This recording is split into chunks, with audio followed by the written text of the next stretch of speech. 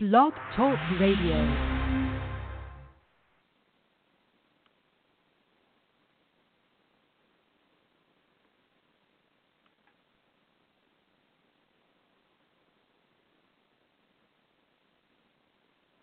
Well, hello, everybody. I can already tell it's going to be one of these nights with the internet and with everything going on. The music's not playing, but that doesn't mean we're not going to have a lot of fun tonight because and the music's going to pop on here in a second, and I'm going to have to try to turn it off. But I'm your co-host, John Robb. Jeff Ayers is actually not here tonight.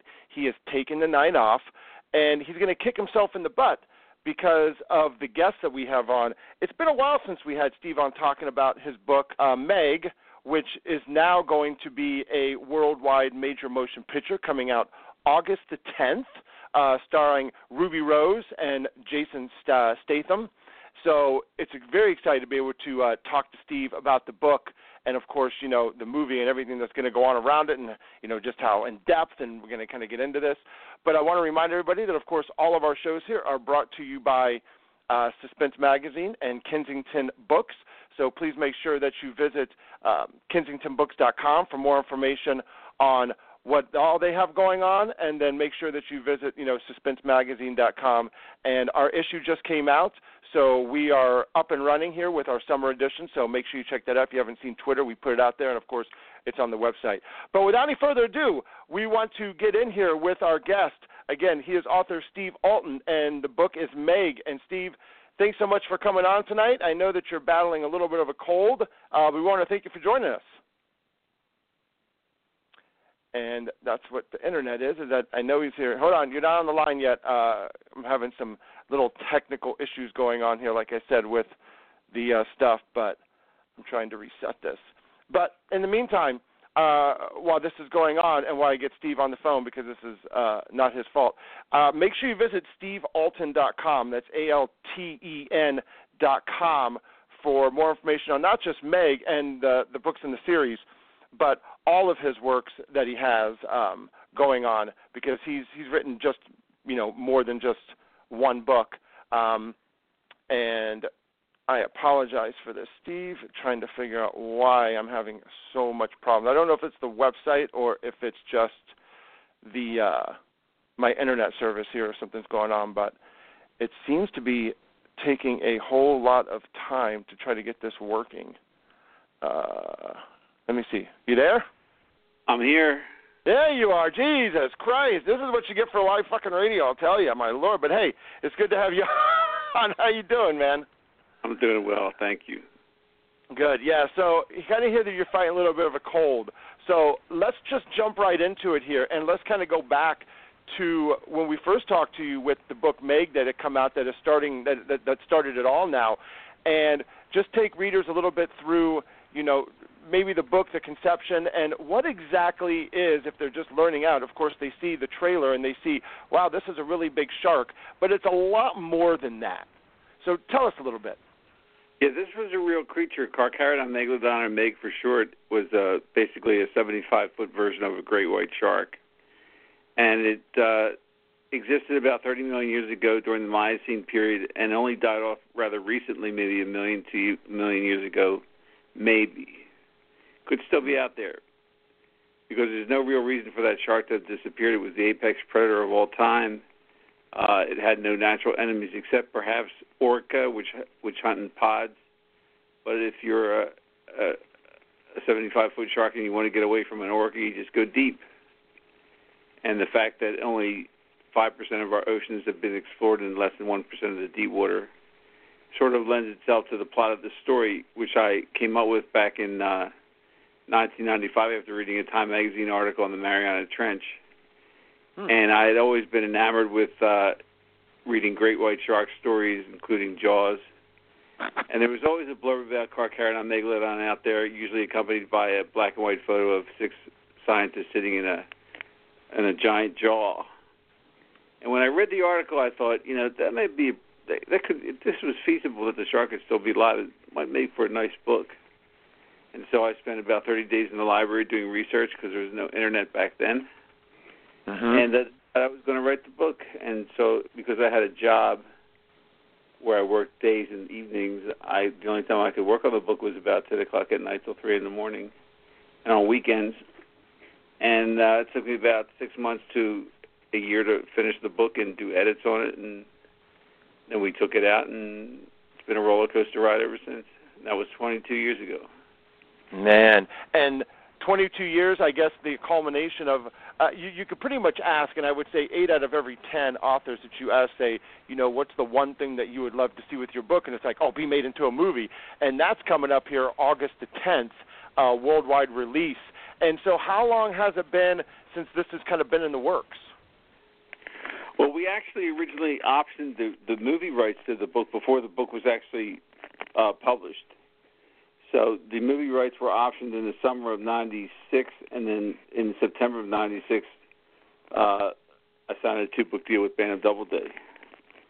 And the first dramatic rights option was with Hollywood Pictures, which is owned by Disney.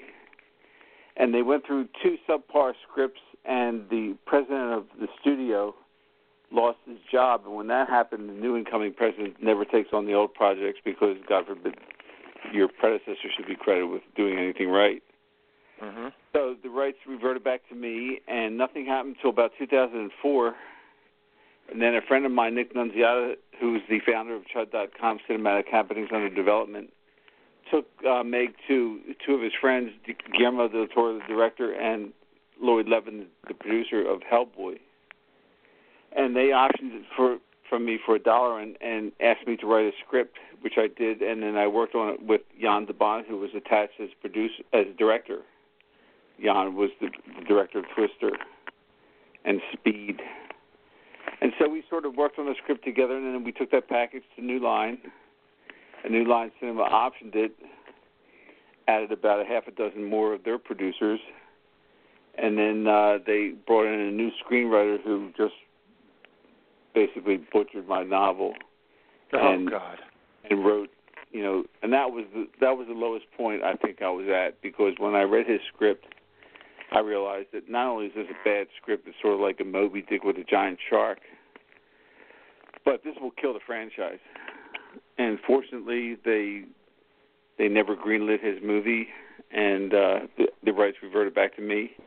And then I optioned them to producer Belle Avery, whose forte was raising money. And over the next 8 years, Belle and I wrote a script together ourselves, and she used that script to get investors to invest privately into the movie, and they raised about $150 million and took that to Warner Brothers, and Warner Brothers joined in, and that was 3 years ago, and here we are. Yeah. And so you ended up with a writer. One of them is, Dean.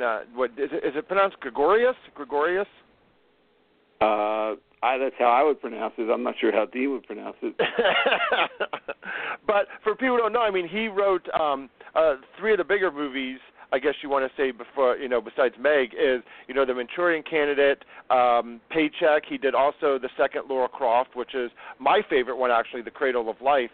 And then you also had John Heber on this, and, he's kind of done, he did more recent things, like Battleship, Red 2, and, with Meg. So you got some good writers going on, and I guess, the question is, of course, everybody always likes to know, how involved were you in any kind of the part of this movie? Because fans always crack me up when they sit there and they yell at the author, like Lee Child, like, how could you get Tom Cruise to play Jack Reacher? And he's like I had a choice. I mean, so how involved were you with, in the creation of all of this? How much did they ask you and get your input? I parked the cars, basically. That's about my limit in the valet parking lot. So basically, I mean, they kind of take the book. Now, do you get any kind of do you get any kind of writing as it's going along, or do they just say, here's the screenwriting and, here it is, and, good luck? Well, actually, Belle and I, our script was originally used to raise the funds and get investors involved, so we each got a screen credit, which was nice. Nice. But once they bring in other writers, then that's it for me. However, I entrusted her with the project, so she would tell me, keep me updated on what was going on.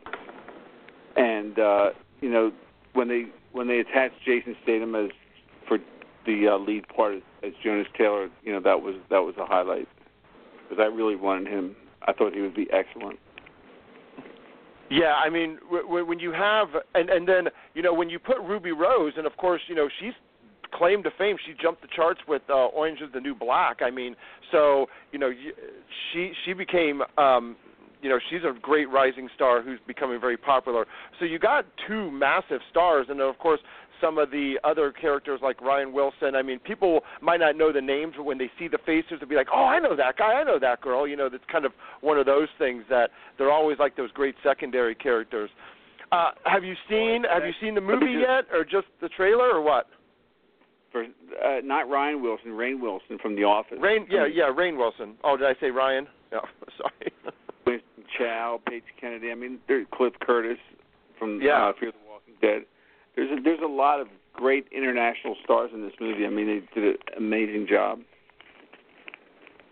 But and so you haven't seen a screener yet, right? No, I will see it in LA next week, God willing. Nice. Yeah, you got to get over that cold, but I have a feeling that you're going to have no problem coming out and seeing that. And that's when the premiere is, right? The red carpet, the whole 9 yards? Yeah. Yeah. Now, which theater in LA are they showing it at? Where's the premiere going to be? The big Grauman's. Oh, you're going to go to Grauman's. Nice, because I know that sometimes they do it in Westwood. There was a movie theater over there. I think Spider-Man was over there, and some other movies have been over there. So, wow, you get to go to Grauman's Chinese. Now, is this the first time you've ever been to a movie premiere and done this red carpet kind of stuff? That's got to be cool. We actually were my wife and I were invited to see Space Jam way back after we signed the movie deal, so that was it. And now people are going to be taking pictures, and I mean, what a great thing for the book sales and the series in general, because Meg is not, the Meg, which is called, is the first book in the series, but you have others that you've written. So was the movie, did they kind of take all of the books and kind of work something from there, or did they just kind of say we're just going to focus on the first one or the second or the third? How did that screenplay kind of go? Do you know? Yeah, they primarily focused on the first one. Okay. But there's 6 in the series, and there'll be a 7th. Yeah. And so the one thing that you did kind of mention on early that I want to kind of go back and touch to was it is kind of amazing how we have only explored, 5% of the ocean, only 1% of the deep water. So, there are creatures, of course, that could be lurking anywhere at any time, and you've just never seen them before. And that's one of those, is it real, is it not real, aside of, some of the other, sci-fi stuff that they have. But this could actually kind of be something that, who knows, and it might not be in our lifetime, of course, but all of a sudden this could pop up and being, as something that ended up becoming real. Well, it's like you say, we have no idea really what's down there, and we know that, prior to, I think, 1975, something like that, maybe even later, before the Alvin submersible was created, scientists just they declared that there is no life at the bottom of the ocean because light can't reach the bottom of the ocean, therefore no photosynthesis, therefore no life. But once they got down there with an Alvin submersible and took a look for themselves, they discovered hydrothermal vent fields that were the basis of chemosynthesis, which is energy transported through chemicals as opposed to sunlight, and really discovered that this is where life on our planet originated from, the ocean. So it always it's when I hear people say, so-called experts, well, Megalodon's not out there because we would have seen one by now. Sure. Really, how would we see one? Because we keep an eye on 70% of the Earth. It's a ridiculous statement. And, when you've only explored 1% of the deep water, you really have no idea what's down there. Right. Another one of your books features, of course, one of the all-elusive myths, real or not, the Loch Ness Monster. And, of course, you have that iconic photo, which no one has really ever been able to explain with any kind of certainty of what exactly that creature is. And that's just talking a lake. It's a deep lake, but it's still a lake. And if they couldn't explain maybe what that was because they haven't found a carcass or anything, I guess, of it, what possible reason would it be to say that this, could not be real? And don't they have, and I forget where it's at, but didn't they find a mouth, right? Kind of like they found a mouth that was just giant, that was bigger than anything, and that's where Meg is, right? Well, you're mixing a couple things here. Uh-oh. With Meg, they found a tooth. They found teeth at the bottom of the Mariana Trench that were dredged in the 1800s. So we have, I have sitting on my shelf where I'm talking is a half a dozen Meg teeth. So we find Meg teeth all the time. They go from 6 to 7 inches that large. Now, the Loch Ness Monster, that photo, that famous surgeon's photo, was called because the guy who took the picture supposedly was a surgeon. That was fake. However, when I wrote the book, the only reason I decided to write it, I was sort of being urged to write it by my manager at the time, was because I met with a friend of mine who was a cryptozoologist, and he gave me his theories of what the creature was. And that made sense to me. So you have to separate with the Loch, and the book is sci-fi, it's serious.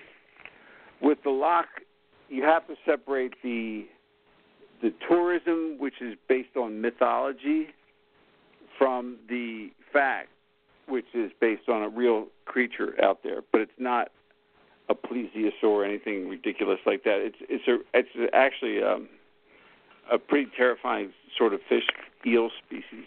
Oh. Okay. So I never knew that they actually found out that it was fake. I always thought that it was just a theory of this and that. So, well, the photo there is something out there, but the photo itself was the guy on his death to it. Gotcha. Huh.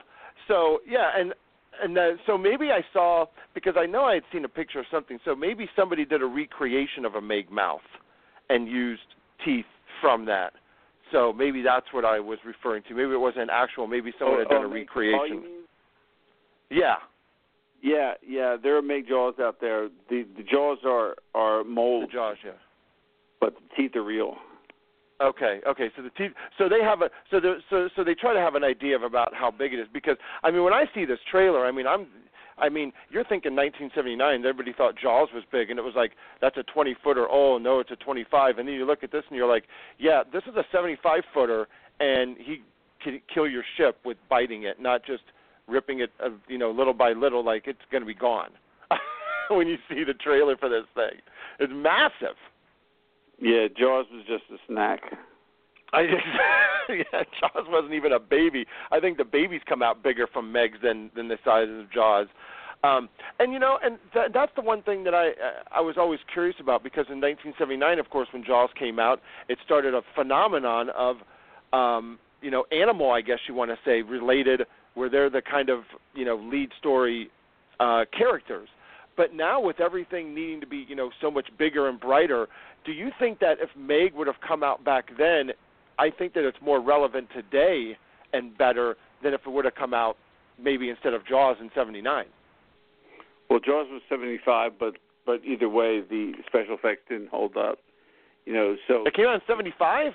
Oh, Halloween was 79. My Halloween was 78. That's right. Okay, that's right. It came out for Halloween. But yeah, with the special effects they have today, obviously makes for a much better movie.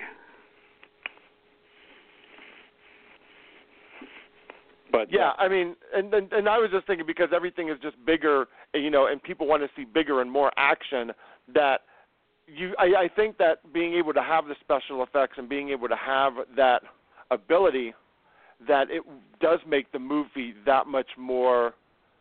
I think it can actually do it justice more than something where, like Jaws did, because Jaws was basically there and just scared the hell out of people, and it did a great job at that. Well, Jaws was a great story and great cinematography, but they were limited in, they had basically a fake shark that didn't work half the time. Yeah, that's the funny part. Bruce. With the CGI they have today, it's a whole different ball game. Yeah. What's the most exciting thing you want to see in the movie? Is there one thing that you want to that you kind of know is in there that you're kind of really excited to kind of see how it turned out? Yeah, my name in the opening credit. Did they spell it right? Yeah, they better spell it right, or I'll be pissed off. No, I mean, the whole movie is pretty intense, and they kept the humor in it as well. So it's got a nice tone about it, and the trailers have just been fantastic. So I think it's going to be do really well. And is there one certain scene that you knew that they kind of that you think is going to be, can you kind of set a scene up that you think is like really important to the movie? Maybe not giving anything away, but just kind of set the scene up.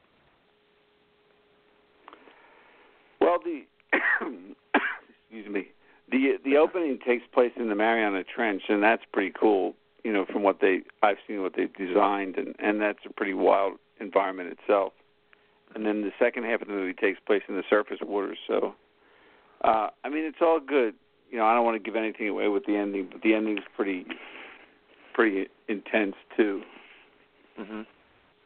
And which waters? I mean, this is Pacific Ocean. Is it Pacific or Atlantic? The Mariana Trench is in the Western Pacific. In the Pacific Ocean. Off the coast of Guam.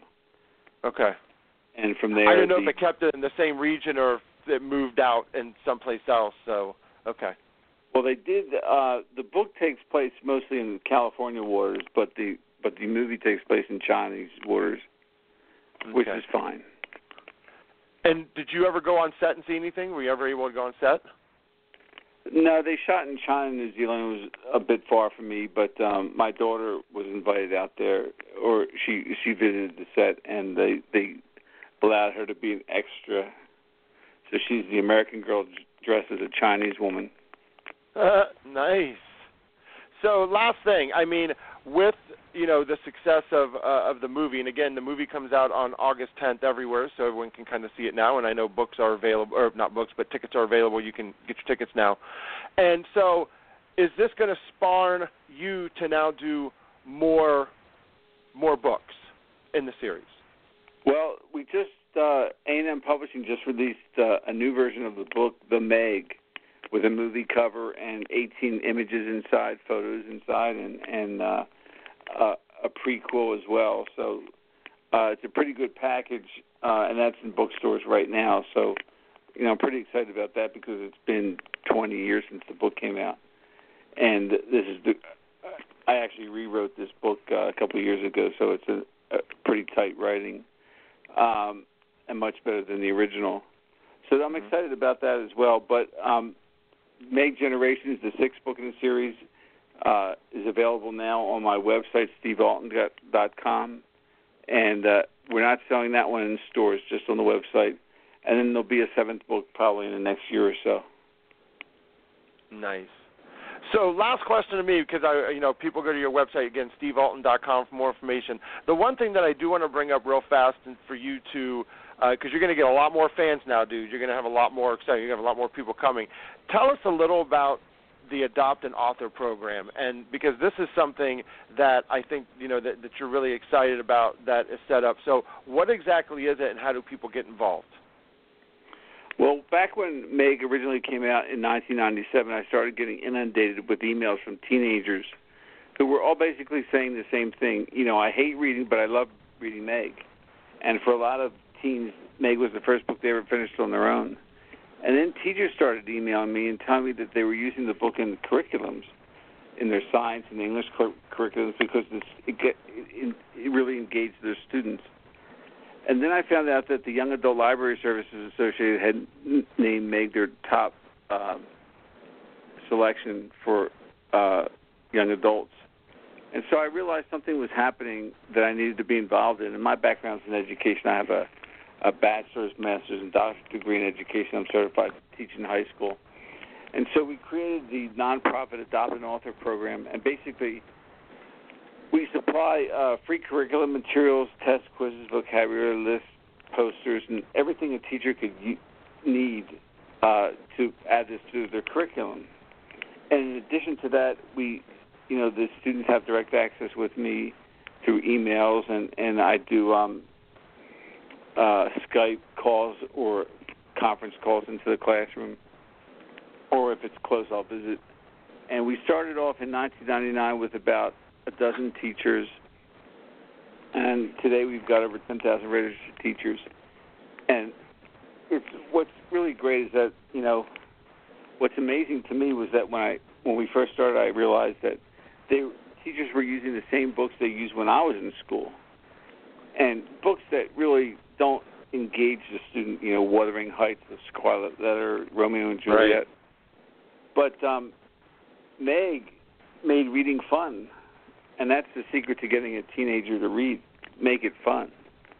Yeah. And so, that's one of the best things about having been an author is being able to work with high school students and getting them engaged in reading.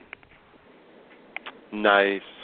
Yeah, I mean, I've been talking about that for years. My wife and I have had debates over that, and she's like, no, they have to read the classics. And I go, let them find the classics after they start reading and getting into it. I go, but throwing somebody Shakespeare and saying, there you go, to someone who doesn't read except maybe, Facebook stuff or Twitter stuff, you're going to lose them if they think these are what books are.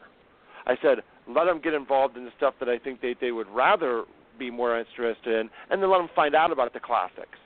That was my theory, but no, I agree with you. I mean, to me, the definition of a classic is something like watching paint dry. It's it's boring. I mean, people of course love Dracula and love vampires, but if you read the original Dracula, you're going to say, "What the hell did I just read?"